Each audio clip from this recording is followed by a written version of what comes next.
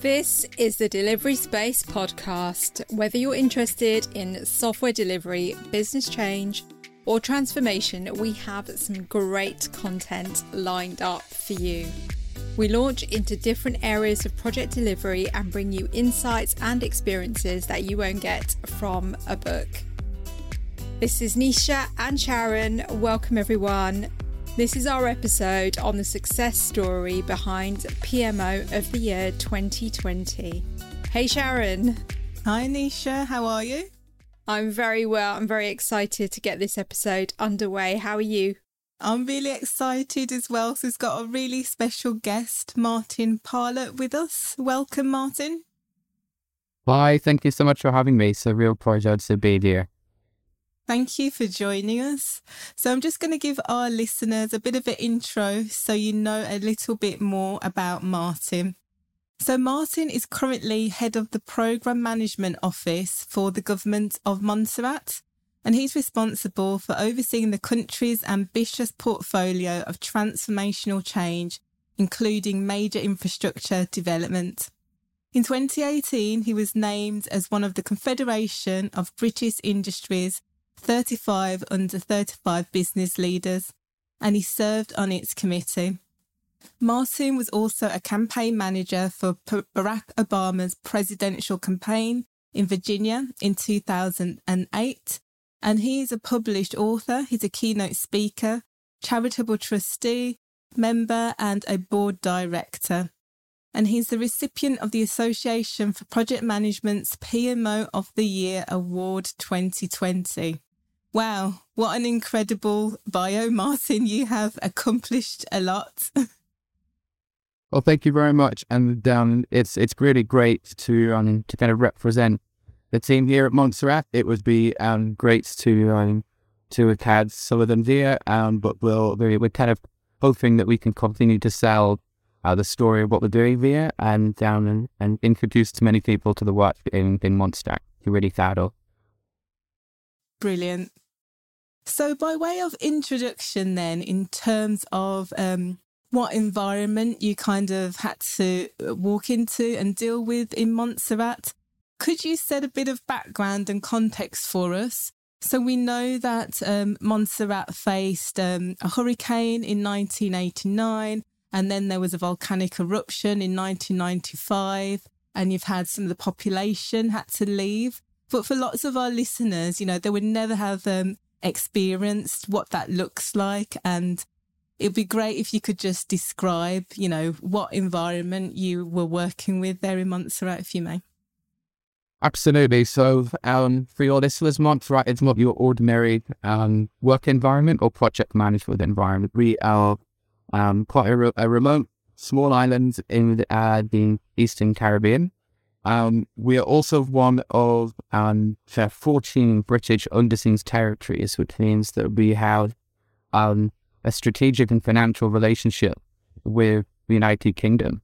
And so a lot of our funding for our general administration, but also for all of our capital projects, tends to come from sources of grant funding, either from the UK or from other bodies. So we're known as kind of the emerald heart of the Caribbean, absolutely beautiful, luscious islands with flora and fauna and beautiful beaches, incredibly friendly people, only 39 square miles in size, a population hovering around the kind of 5,000 mark. But in terms of an operating environment and as an island of the country, we're kind of operating as a nation or as a country, but at a village scale on the ground. So for all sorts of reasons in terms of resources and capacity, and just bringing people onto the island, that prevented some kind of challenge.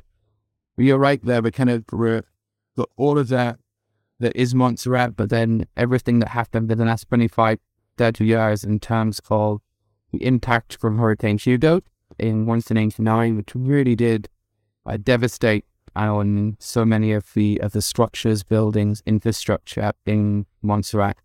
And then the island really went on a reinvestment, rebuilding journey in the early 90s.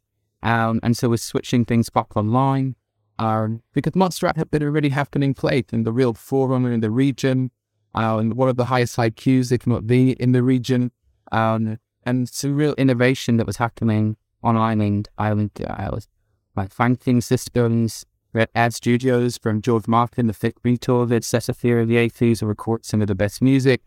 So it was all happening here. So to kind of lose it to go and have that impact, to be on the journey to rebuild it. And then, as you said, we had the volcanic eruption that swept the earth in the mid-90s.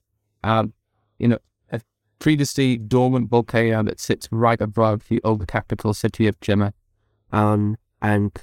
So the whole kind of capital town was really laid waste and is now completely inaccessible. So things like a brand new hospital that had been built and resourced was never used, the seaport, all of the major infrastructure, all the major businesses and so many of people's homes were really taken away. So as you said, that led to the evacuation. Many people headed to the north of the island, which was quite a rural place at that time, didn't have the same kind of infrastructure. There's some very rapid emergency kind of rebuilding, relocation. And then many people obviously have to seek, post either in the UK, US, Canada. And so there was a migration of people from Montserrat at that time. So we have quite a large diaspora community.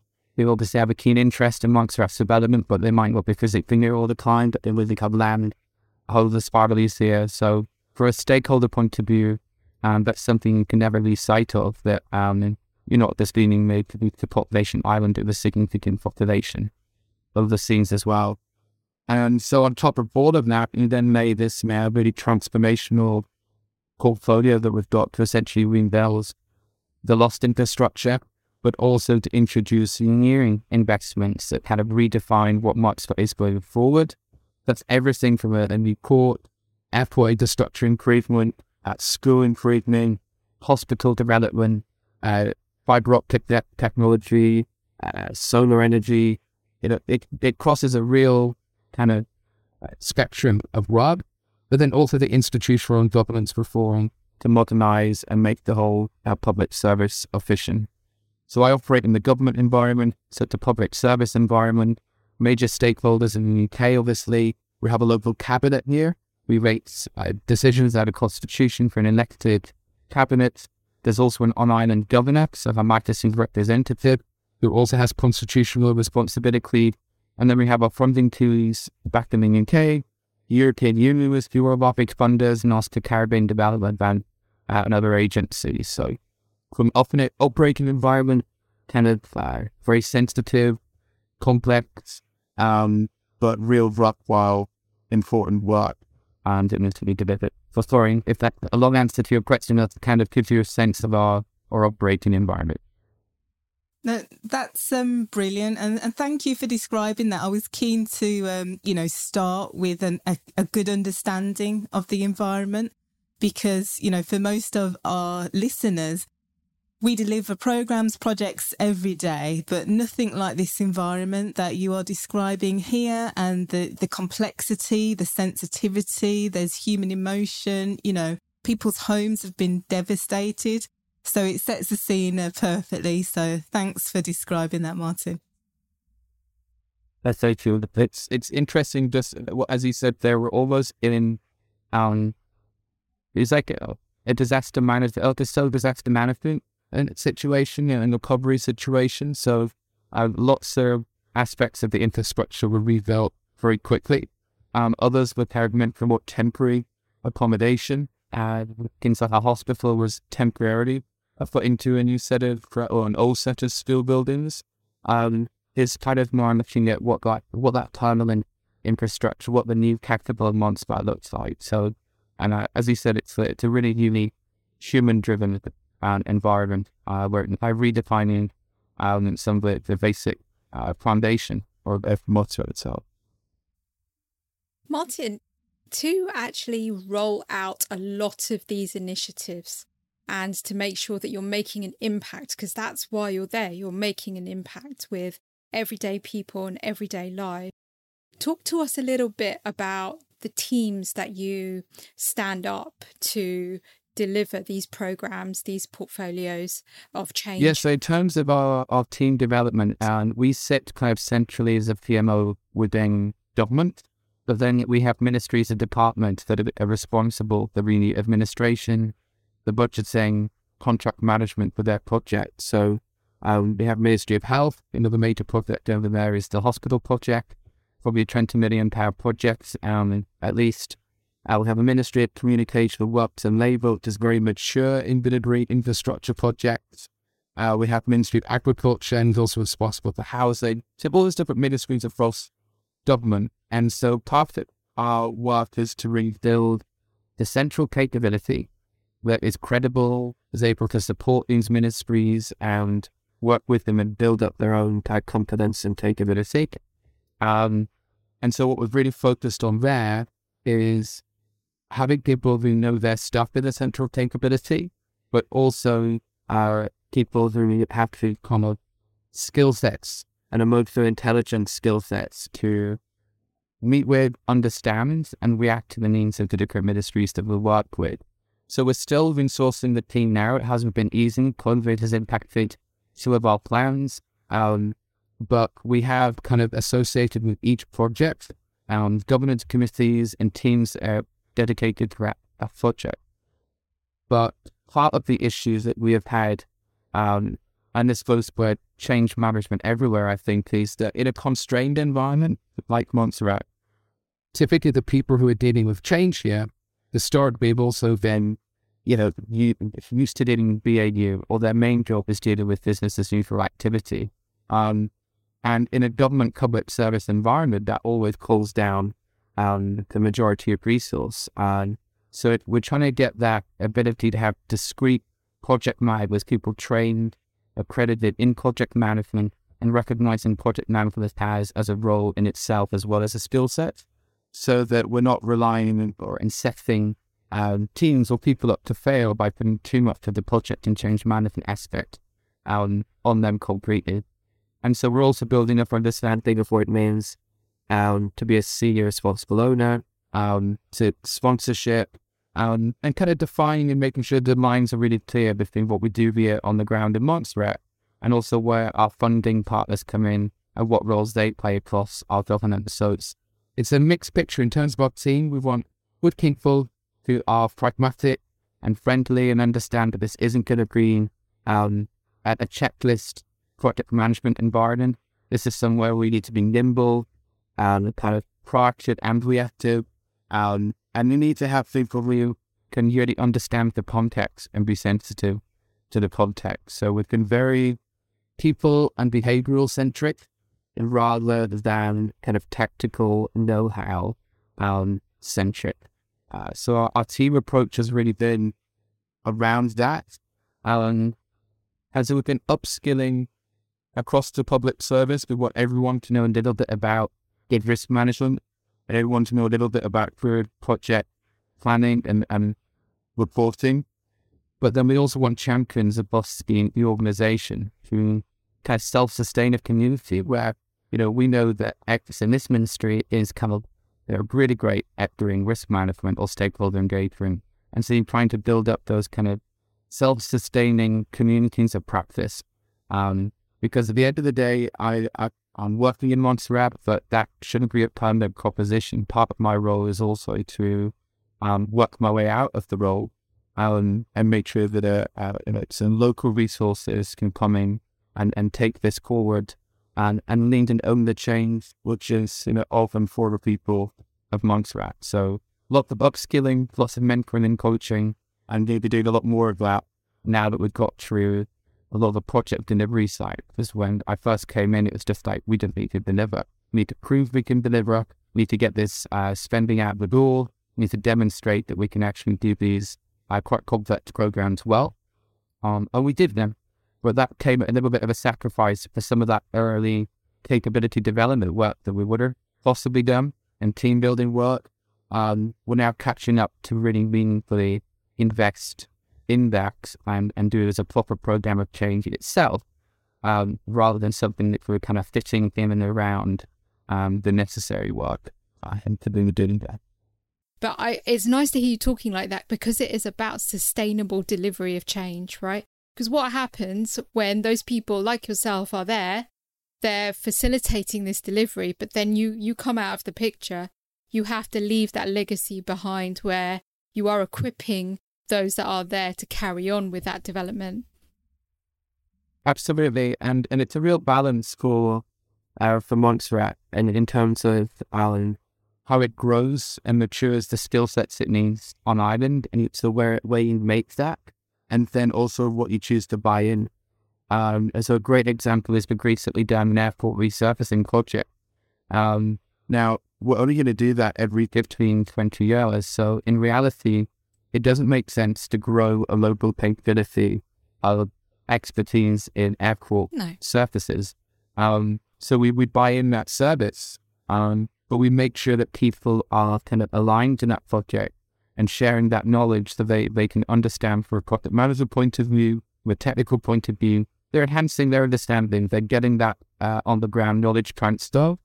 And so using, and in the early stages of projects as well, of finding expertise that can then be taken forward by the local food delivery teams has been a real recipe for success, because I think sometimes the temptation is to make and do some of that stuff locally, which can take longer, cost more.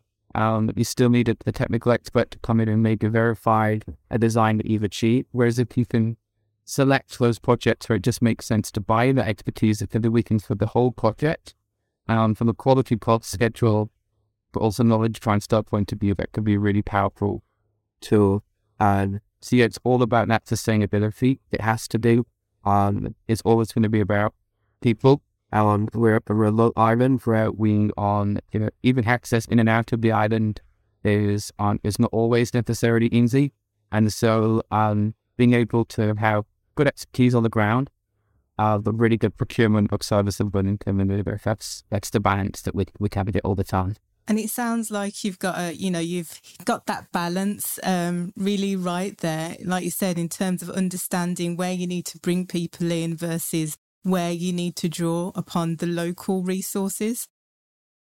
And when we talk about the local people then, Martin, how much do you think local knowledge and cultural understanding factors in terms of the success of the delivery of this program? Because I imagine that sometimes it can be a little bit difficult if, you're from a different country, you're going into a new country. There are lots of different customs. There could be potentially language barriers where words mean different things. So how much did culture factor in terms of how you designed your work there? Absolutely. And I mean, for any change, culture is king. And, so I come into Montserrat being absolutely fully committed to the work that is going on here and the exercise in helping to rebuild Montserrat. So from an emotional point of view, my family lived here. I know about Montserrat's history and I've kind of watched it over time. But I understand that and I appreciate and understand that from more of an intellectual point of view. I wasn't here before the disasters. I wasn't here during that crisis, or I wasn't near the aftermath. So I'm conscious that I come with an understanding, but I could never walk in those local shoes and understand the totality of what that means. And so absolutely, when it comes to our project and our change, understanding the history, and a lot of history here is still oral history. It's not necessarily written down, and those experiences are really important. And understanding people in the community who may have been involved in, say, the original hospital project or the original design of a store back in Plymouth, because that might not necessarily exist on paper somewhere, but they can tell you about how they designed that building or what the spirit was or what it was like to be in that part of the town. But also, I mean, Montserratians are supremely talented, and as I said, Montserrat is a really happening place, not just in the Caribbean, but kind of in that North American setting. And so the respect to that and understanding with where this is not an ordinary A's investment program. This is not kind of a war zone that's part of normal type grant aid funding. This is somewhere which is on the verge, if not self-sustainable, and has that pride associated with this streak. So understanding all of that, understanding what Montserratians want to see, what the company wants to see in that next step, and what they want to invest in, the type of partnerships they want to have coming forward. I'm just a vessel that kind of enabling the change that goes on. It's for the decision makers here to reflect the kind of desires and the wants of the people in what they need going forward. So hugely important. We had a project here recently where the drawings for a particular building they were looking at were not on file, but by going back and speaking to the designer from way back then, we're able to get the full scaled paper drawing, and that they still had enough possession to understand how that structure had been built and challenge some of the assumptions that we might have had. So absolutely, it's that blend of local knowledge, matched with kind of modern skill sets, and then outside expertise that has to be the magic. And the hospital project, we're designing the in detailed design now for the hospital project. That is not going to be a hospital that you've seen in the NHS in the UK. It's going to reflect the architectural tastes. It's going to reflect how people are used to their model of care here. It's going to reflect the climate. It's going to reflect how the masters and clinical staff operate. So whilst maintaining an NHS standard and a World Health Organization standard of care, it's going to have that local flavour, that local inclination from a human, social and physical architectural point of view. So it's making sure that's reflected in the current design we have for the hospital is purposefully kind of reminiscent of the original hospital in Plymouth. So we're trying to have that kind of echo of familiarity, whilst also obviously providing a 21st century fit for purpose facility. So knowledge and culture understanding is brilliant. And always meeting kind of fascinating people. Either 6 degrees of separation, was usually 2 or 3 degrees of separation in Montserrat. And kind of and that works both ways, because sometimes travels very fast in Montserrat, so you don't really proactive with the communication here. But likewise, we tap into that really rich resource pool of knowledge, skills, and history. And just again, something we're trying to capture right now, I talked about those kind of living histories of what happened in Montserrat. We're currently designing a new volcano interpretation center, a museum essentially called the whole volcanic experience. So what it means from a geological point of view, but also from a social history point of view. And so there's going to be a piece of work that will kind of capture the sounds for Montserrat, the historical stories, what it is like to be here before, during, and after that experience, and to capture that in a repository of kind of a local experience. Because that is still almost, it's a generational, a psychological issue in the country. And whatever we do rebuild now has some link to what was there before. So they would constantly be conscious of that. So it's fascinating from a professional point of view. You're always getting surprises, always learning new things. And you're also just becoming part of the fabric of the history here and down. So you've really got to get out there. This isn't a job that you can stay 24/7 behind your desk, because the real value is going out, meeting people, and building up confidence in those relationships. And that's where the real information in it is out there. It's a huge factor. I love that. I love that it's people centric. The voice of the local community is very much at the forefront in driving this program.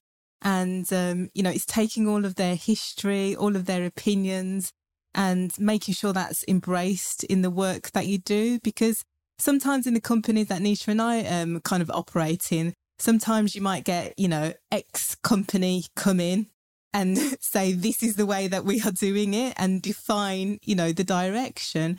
But of course, I always think that, the people that are there and have that history, is so important that you hear from them. They have so much value to add. And, clearly here in what you're delivering, the people are very much at the forefront in spearheading this program. So it's wonderful to see it in action. Yeah, and we're almost at a crossroads now, because the program, the SIPRATE program that we're delivering, which is funded by the UK Foreign Commonwealth and Development Office, and also our core project, which is funded through the EU and the Caribbean Development Bank, they were, I would call, kind of restoration projects. They were must-dos, and many of them are quite overdue. So the hospital's been operating out of school buildings for 25 plus years, and we've never properly replaced the port capability that we had in Plymouth. So these are restoration projects. But the next phase of investment, the next business case that we're going to be working on from Montserrat and with our government team, is really going to be that quite engaging again with kind of the DNA of the country, where it wants to go, and asking, where do you want to take this now? We've got a lot of these key bits of infrastructure in place. What's next? What are those key priorities? And from some of the strategic work we're doing, I think that food security is becoming increasingly important. Understanding our trade pillars, and what we're going to attract in terms of private sector partnership and development, what the development of our tourism sector properly looks like, that it's balance between preserving everything that Montserrat is, but also moving forward with a proper sector of the economy that can grow and flourish and support the broader employment base. So all sorts of new questions, I think, in terms of hard infrastructure for the future, but also that social, economic change, and those other transformations that will now kind of go alongside all of this to really get all the benefits. Got new fiber optic capability. We're now probably the most fiber connected island in the Caribbean. And what do we do with that? How do we responsibly turn that into something which is economic, but also for the people there, does it open up opportunities for their employment, for their education? So all sorts of fascinating things, I think, still to come to really build off this platform. And as you say, that has to be human and people-centric. It has to be bottom-up as well as top-down in terms of prioritization. So, yeah, we're going through that at the early stages of the next business phase build. So watch this space on that front. Lots of exciting things to come, Martin. How do you facilitate that dialogue? So you talk about, yes, absolutely, you need to be culturally sensitive to the developments, the programs that are delivering this change and restoring some of that infrastructure back. You're also going one step further by, I read in the APM write-up of the program that you're involved in, when they interviewed you, and you wanted to make, you explained that there were, desires for Montserrat to be the most connected within the Caribbean region. So yes, you've delivered the fibre optic capability, but going forward, as you say, there has to be that rich sense of dialogue between the drivers of the change, but also that local community, so you can get their input. How do you facilitate that dialogue? Yeah, and maybe it's that balance again of getting good quality inputs that make it that people feel involved, and also then responding to what's out there in the marketplace. And sometimes they can happen in reverse. Sometimes the opportunity presents itself, either we've got to do a bit of engagement and checking and catch up, and other times it's kind of self-driven. And so, for example, in Greenie, in the hospital design, and I'll come back to fiber a little bit. In the hospital design, the designers are purposely engaged. We'll be continuing this with obviously patient users, the construction team, with all the clinical staff, cleaning staff, maintenance staff, and actually all of that is super important, because if you just look at the kind of the training and maintenance element, which can probably be a piece that people would leave behind. What is it in terms of the kind of the clinical sterilization and cleaning of a hospital, in terms of equipment, space, kind of flow around the facility, access to utilities? That's the integral part of design. So from a kind of a user point of view, that as important a workflow as a clinical workflow. They're going to carry in. So that's kind of a technical stakeholder point of view that we're really keen across the projects that when we have a project, whether it be airport, a new airport tower, a new port, a new hospital, that the users and the end beneficiaries are kind of front and center of that. Is this going to work for you? And that should be right at the beginning. If you've already built something and then you're going to go and ask inherits how this is going to work for them, they have to begin at that design stage. And sometimes in Montserrat, we can't do everything all at once. There's kind of this approach to phased investment because all of our capital invested upon the spring and grant funding, essentially. That we have to do things in phases. So we're consciously building phase one, knowing that phase two will come later. And so, it's sometimes not everyone is going to be completely satisfied with the outcome of a particular project, for as long as we can create the space and the incoming capabilities that we can take it to that next level. We're doing that. So we're building the port, we're building it in a way that we know them being extended as required. When we're building the hospital, we're building it in a way on the site that can be modular, and we then also utilize some other facilities and things that we could use. We're building the airport control tower. It won't have a working elevator from day one, but the elevator shaft is there and ready, and as soon as the investment's there, we'll be able to invest in that. So part of it is bringing people on that journey with you, good, bad, and ugly, and understanding the whole project life cycle, why you're making decisions. Some people are going to agree those decisions are not. And so from our point of view for PMO, we're not making those decisions necessarily, but we are communicating. We're going to bring people along that journey. And so maximum communication has been really important for us. And Montserrat is a very online place. It's a radio communication-based place. So try to get as much out there in the community as you can about the thought. And then, when it comes to the facilitation of the Montserratian community, we have diaspora networks, with people overseas, social societies, the charitable sector via user groups and consultation forums. But I'm not going to say we're perfect. There's always ways of doing this better. The digital transition theory COVID has taught us that we can do that in really innovative ways. We've got task forces and focus groups for the fiber optic work they're doing. We're kind of bringing together different strands of industry, public, private sector, understanding where we can take that capability.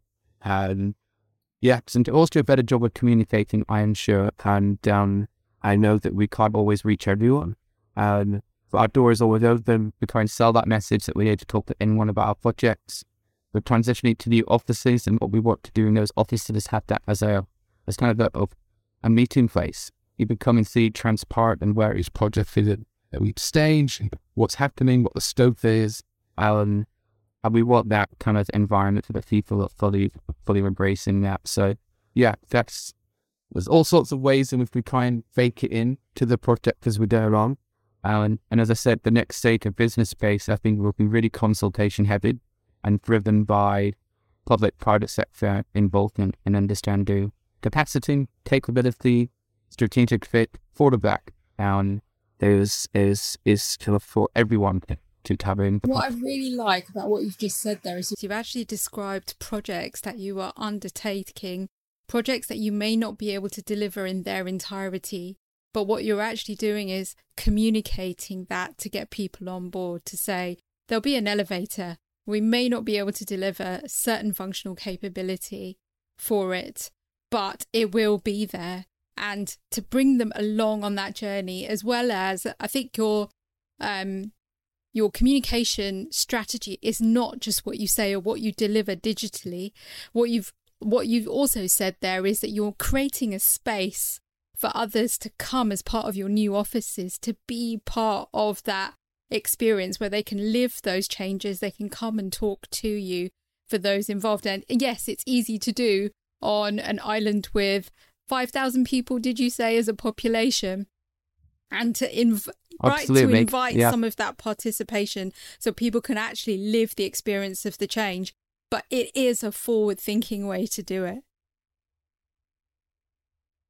But for sure, and one of the lessons that we always push is that projects are human stories. And so there's something in the fact of our minds that just kind of on the back burner, but we started to develop this was called Project Story.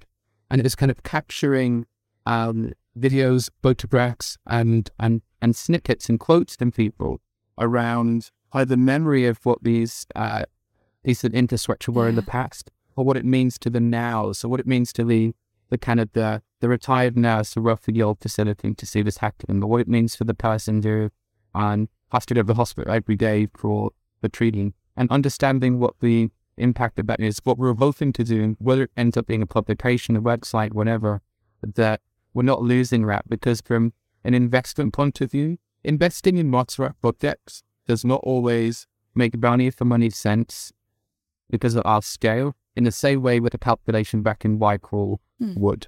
So we know on a different calculus, net present value and return on investment calculations don't serve as well. It's just a different economic model, and there's kind of a moral inclination to what we do very well in that restoration. And so being able to transform all of our schedules, benefits into proper, tangible human things is a great communication tool, but it's also a great advocacy tool.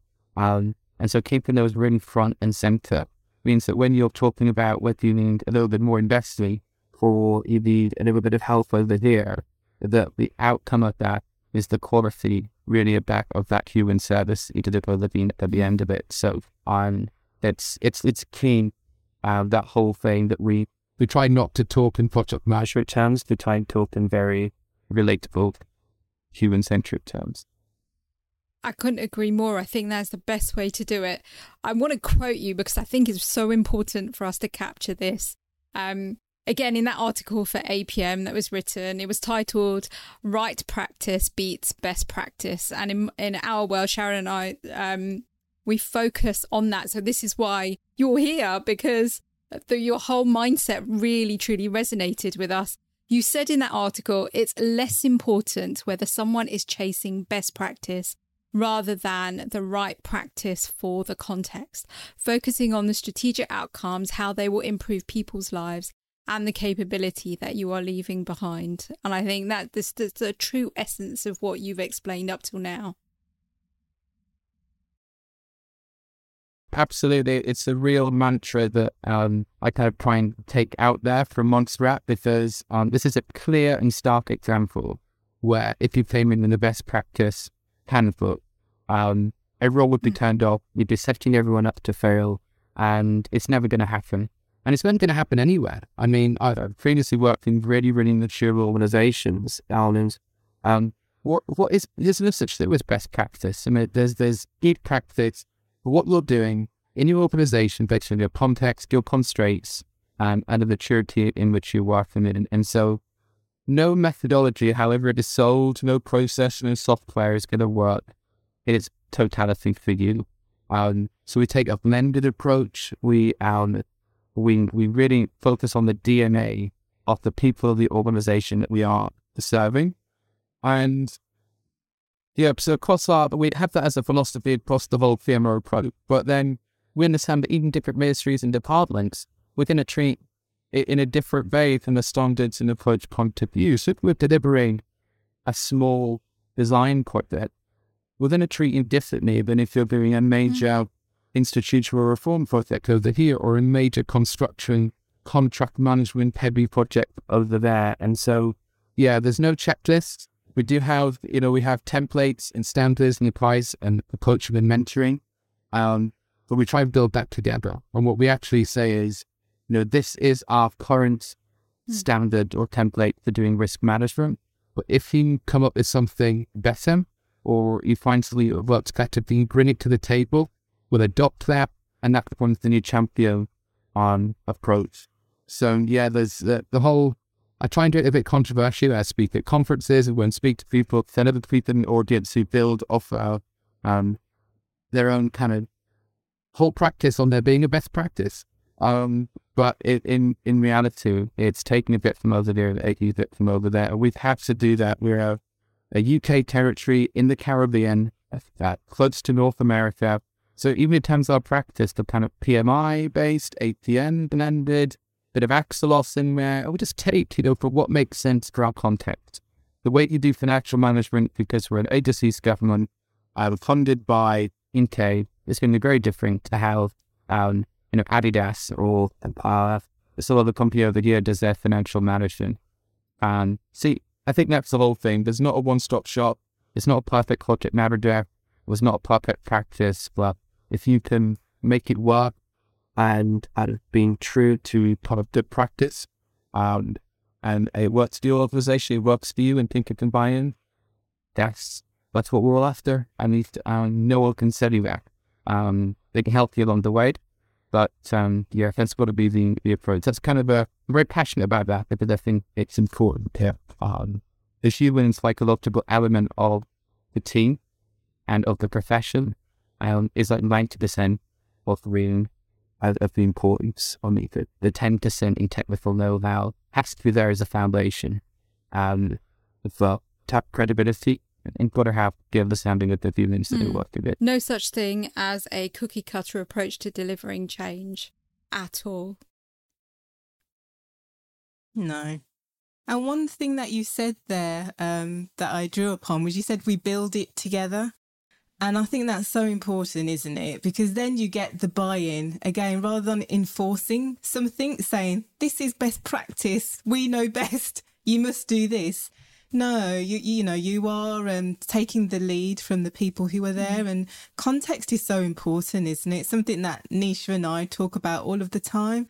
There's no one thing that's going to work perfectly in every environment. So I think it's a reason why you've been so successful is you've fully embraced the context that you're in, and you've listened to the local people and delivered on what they want out of this. Which leads me nicely into the next question, which is, what would you say are some of the biggest learnings that you've taken from this experience to date? Yeah, this is true everywhere. I've touched on a couple of them already, but one of the key learnings is, I think, from Montserrat and everywhere, is that a PMO is always kind of a new thing in an organization, generally. I've talked about this before, but I don't think I've ever found an organization that has established itself with a PMO from day one. It normally comes when there's been issues with delivery or planning a project. There's a need for greater coordination. There's a need for breaking through silos and having more coordinated insights into the business. Or there's a need for an executive to have better decision information. And there's all sorts of different PMOs that are out there. But it's rare that you find this as part of the original DNA of an ecosystem. So you're usually late to the party. You're usually the new kid on the block. You're always stepping on people's pre-established toes. You're always crossing boundaries. You're always slightly understandable, I think, in the organization. So, and especially for us, we kind of bridge this part of the group that's we're employed and we work for government of Montserrat, but we're also the focal point for the UK investor team as well in terms of projects and programs. So we've got to constantly show organizational friendship. PMO was over there to support and enable and deliver your work. And if we're not doing that, then the PMO probably shouldn't exist in the way that it is now, because we shouldn't be new as an enabling, supportive function. And so you've got to always show that you're there. You've got to develop those kind of quick wins. You've got to ensure that you are integrated and adapted. So you've got to show constant value. We've learned that we've got to drive change whilst also being sensitive to what is already there. So no big barriers, no wrong answers, but just building upon. So any improvement is a build upon what's already there. It's taking the courage and taking a step further. And I said before, to do that, to kind of avoid being the new kid on the block and feel resisted, adapt your language to suit the environment. Take on the lingua franca of where you're operating. If I came in talking about benefit profiles and net present values and people's eyes have grazed over, I'd probably seen as some external auditing consultant or something like that. It's about making yourself part of the ecosystem, so much so that you're adding value demonstrably, but in the end, they can't imagine an organization that PMOs. And a bit of survivalism, was a bit of a PMO was being a bit vulnerable, and some people sort of defend against that a little bit. So that's kind of lesson one. The second one we touched around has been strategically inconsistent. So knowingly differentiating the practice across your different client base. And sometimes that can be difficult because a ministry can see you working the one particular way on the project, and then working in a different way or intensity or another project. And so being strategically inconsistent is massive being formed, any PMO, any program, because PMOs do lots of different things. Sometimes we're a critical friend, sometimes we're a handholder, sometimes we are more of a supportive, advisory body, sometimes we're more of an analysis and reporting function. So you've got to have that ability to kind of have common services, but then to differentiate them across in terms of maturity, in terms of tone, in terms of expectation. And so sometimes we have absolutely a rock about things. Sometimes we are, this is the minimum standard and expectation. And you're delivering a project that with £1 million in function, we need to understand X, Y, Z information. But sometimes we're willing, sometimes we are a bit bendable, and we will say, we understand the passively is as it is. We'll take it that you don't need to do fantastic dependency management over there, or you don't have to do a stonking job on communications, because we can maybe centralize that and support you on that. And so we've looked at all of those in terms of the projects, the environments they're in. We are strategically inconsistent. If you're giving the same service to every single client, we're definitely doing it wrong. And it goes back to what I was saying before about being with the client, understanding what the customer needs. And so that's kind of lesson two. Accepting, as I said, there's no such thing as best practice would be another big one. Being short and long term, I think this has been a really important one for us, that when you're trying to prove the value, when you're trying to demonstrate your there for goods, and then you're operating well and successfully, you want to show some quick wins. You want to show that you're making a difference. And that can lean sometimes, even in my own mind, to be sometimes a bit more task-oriented than strategically oriented. You can see that low-hanging fruit, and the one go and grab it quickly and demonstrate you're doing that. But at the same time, you and your colleagues need to be planting the seeds for the future. So you need to be understanding, what are the strategic outcomes of this work? What's the legacy that I'm building? What's the capability that I'm leaving behind? And so you need, in your own mind and your team, have people that are planting seeds, but also kind of reaping that low-hanging fruit as well. So fruit pickers, seed planters, that's kind of the metaphor we use, but you do need both in the team. So when you're recruiting people, you either need people who can do both of those things, or you need kind of the team to be split amongst people that can operate in those different kind of temporal worlds of the theory stuff. And because there's a lot of our work that's highly reactive during COVID, the PMO was also a lump list of how do we manage that change, and how do we understand our response to some of this stuff. And that happens all the time. I think PMOs are a go-to place to change management. I think Clunwood, in a way, in its management, has helped many organizations to see the value of their PMOs and prioritization and strategic function. But at the same time, it also need to be broader strategic alignment, development, outcomes, legacy building, capacity building. So keeping those eye efforts. And then the major one, as I said, is being human, responsive to your constraints and context, and turning your project to the proper human stories. That's been really important for us.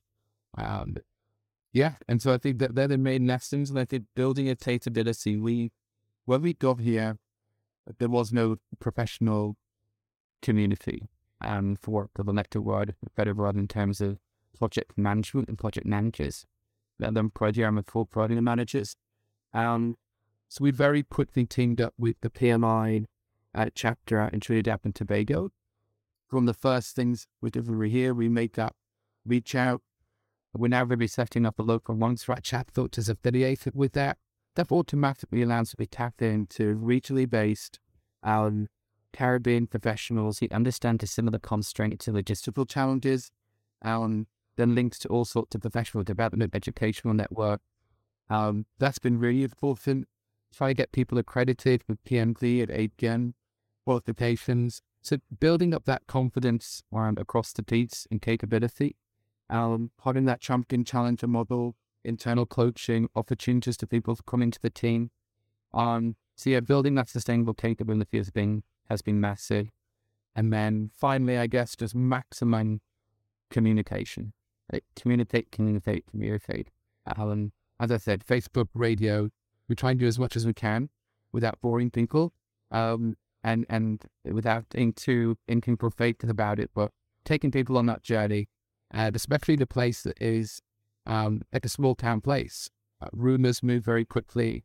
There's kind of an inherent pessimism around projects, so people often take quite a negative trajectory in what they're seeing sometimes because for so long they haven't seen things happen. So there's like a believability factor as well.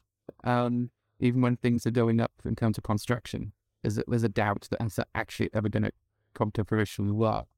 So yeah, the maximum communication, let people know you're there, let people know what you're doing, and invite them in and kind of co-build that together. So that's some potted wisdom, which I think we've gained from Montserrat's context in like really sharp relief, but every organization is going through the same thing, or it's the same and different everywhere to people like those. The more you work in this environment, the more you know. Yeah, absolutely. There is a big need for that agility of mindset and of response based on the context that you're working with.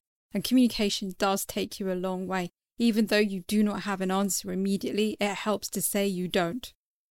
Right, that you are working on it, especially within a social context where people have been through quite a lot. Exactly. I think one of the most powerful expressions is "I don't know," and whether it's that inherent fear from people not to say that, but to me it's one of the most powerful and intelligent things that people can say, because it's at that point that we're taking into account first principles sometimes. Recognizing that no one in the room has maybe done this before, leads you to a much better place. And yes, I think there's a huge piece of acknowledging where your gaps are from a personal point of view, but a team point of view, and having that analysis that takes you into then how you develop the team, how you develop a project, what assumptions to make, absolutely massively important. There's lots of things I don't know, can still don't know, and probably will never know. But we're all up on that journey together. Exactly. Great. Martin, this is a fascinating chat, and Sharon and I are going to keep in touch with you just to understand how the capability that you're building out in Montserrat is evolving, because you're passionate about it. And honestly, I could sit here with Sharon and listen to you and ask you further questions to get into depth. So we will definitely keep in touch with you. For the benefit of our listeners, if there's anyone out there who feels that they have skills or they would like to contribute to projects like this within a social setting, what kind of social and infrastructure setting, should I say, what kind of advice would you give them, whether in Montserrat or anywhere else in the world, in terms of programs or big initiatives for change that they'd like to get involved in? Yeah, I think the first thing is to be just to be alive to the kind of the possibilities that are out there in project management. I think that sometimes in the profession, I didn't come into this like that. I wasn't a born and bred project manager. I came into this to a more strategic management end of things at the program portfolio level. And so I think the project management is a skill set. So I think there's so much opportunity out there that people aren't even accredited and qualified project managers. It's just that the world is changed. So change management is a skill set. Even if you don't think you're a project manager, everyone is. So your day-to-day life is a project. So I think just being alive for the practice, it's a much more open profession, I think, than sometimes people expect. But also within that, some people we meet have been historically IT project managers, and they stay in that lane.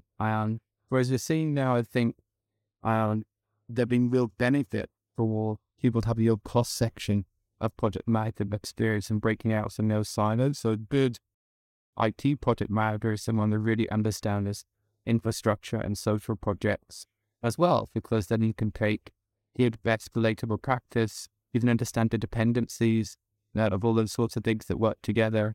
So I think broadening your base of kind of varieties of the projects and what can lead to decommissioning projects before this, and you could get more different for a highly regulated 130-year programs that we look for in the UK nuclear decommissioning sector to be near on the ground and delivering projects from day one, be kind of a social restoration post-disaster context.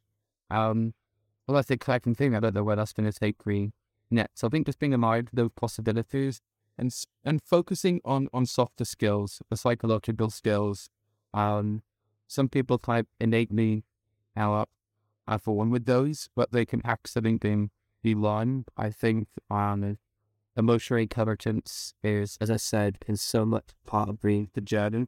Being able to represent and sell what you could do in terms of a budget for a project, it is massively important. So I think the value of communication and understanding is key.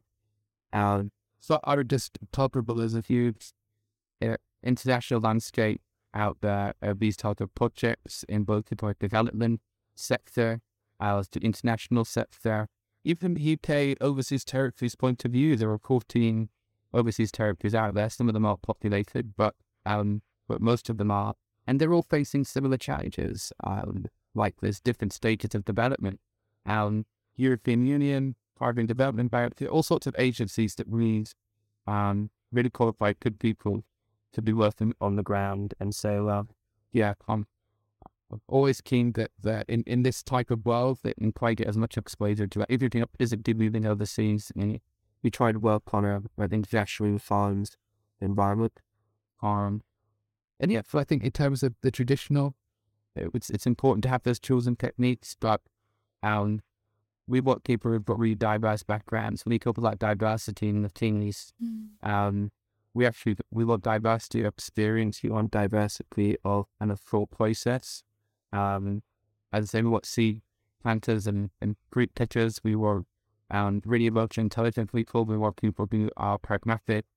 So I think focus on building your brand as an individual, rather than necessarily chasing a professional pack would be my advice. But forever might want to say, I don't know what's my advice, but that's kind of, it's worked for me in terms of thinking about it in that way, I guess, and not fitting in out of it. People out there in this space, so many qualifications now, so many different presentations that we can go for.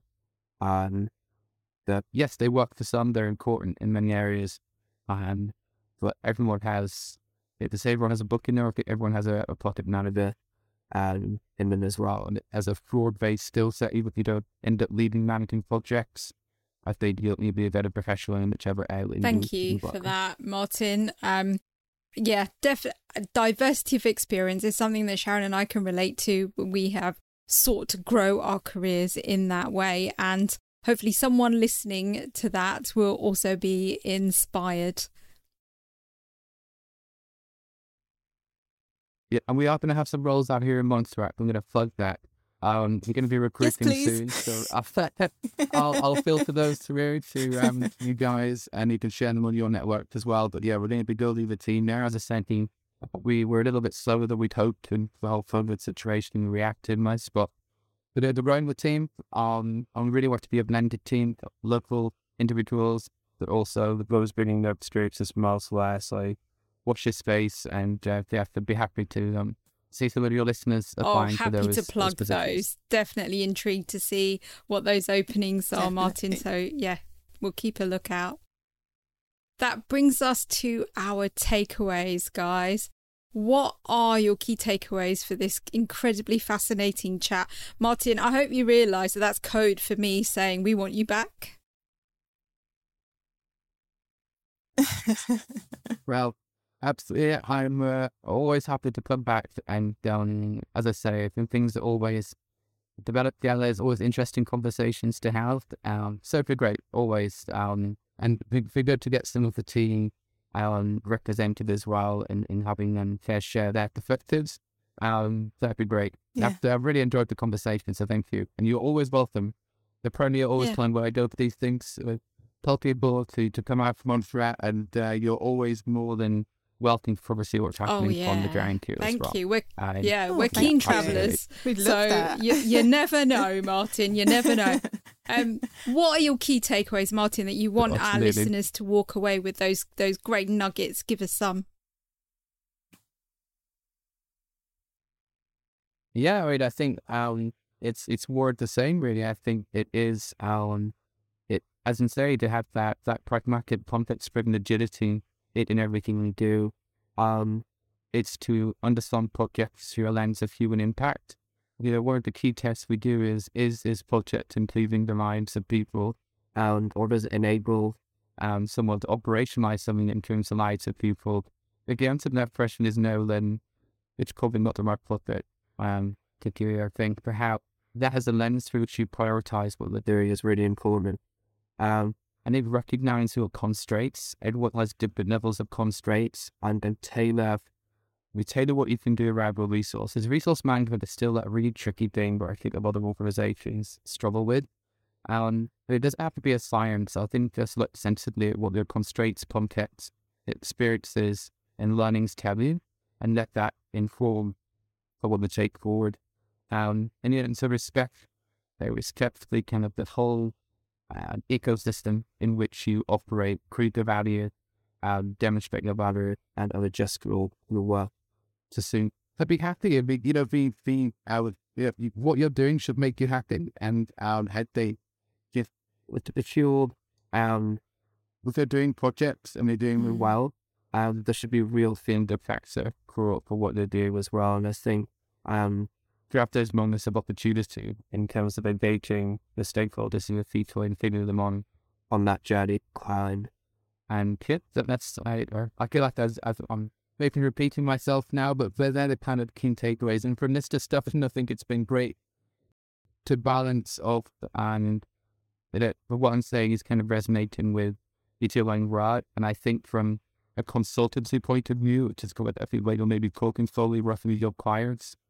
To me, PMOs professionals are essentially always like internal consultants. You're always there to kind of listen first and then build around that second. You shouldn't be coming with a ready-made PowerPoint where you're just fitting in the details or a ready-made model.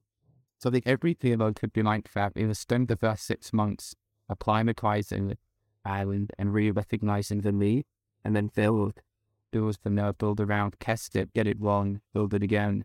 And so take things in phases. I will send the important lesson from Montserrat in its infrastructure, but also your PMO build as well, and broken phases. Sharon, what are yours? Thank you for sharing that, Martin. Oh, so there's so many, but I'm going to stick to the main one that came through loud and clear, and it was people centricity. So I think one of the big reasons that Martin and his team have been successful is because they put the local people and all of their stakeholders at the forefront of what they're delivering. It's not about taking a cookie-cutter approach. It's about listening first, as Martin has said. And I also love the term that he used about being strategically inconsistent, because context is king, particularly in the worlds that we operate in. And we do have to vary our strategy depending on what it is that we're delivering, and embrace the context of where we're delivering also.